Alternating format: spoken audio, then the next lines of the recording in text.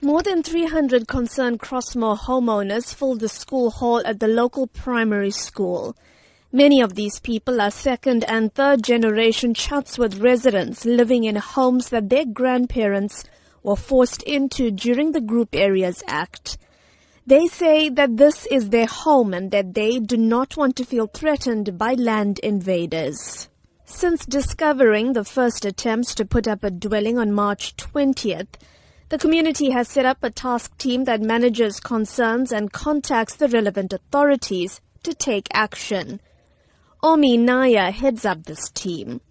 She says the invaders have tried to start constructing in 6 confirmed spots in just 10 days.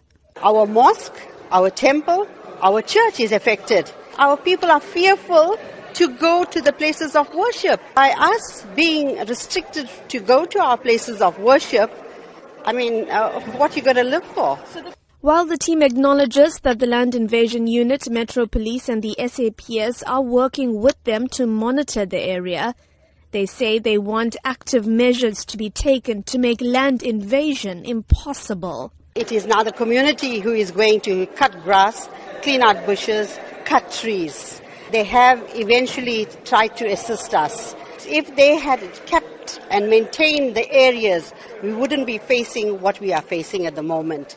Spokesperson for the KwaZulu-Natal Department of Human Settlements, Mbulela Baloy, says they're working with the eThekwini municipality on the matter.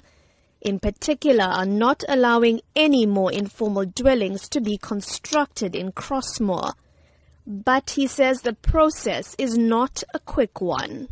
It has been happening for quite some time. Hence, we have decided that we have to be hands-on on the matter. We are also exploring legal avenues like going to the court to get an eviction order. But we are also in consultation with people who have invaded land because we have to make sure that we do respect the provisions of the Prevention of Illegal Eviction Act. Earlier this week, the municipality's head of Parks, Culture and Heritage, Tembing Khozi-Ngobo, told the SABC that the municipality's stance on land invasions was to act firmly and swiftly.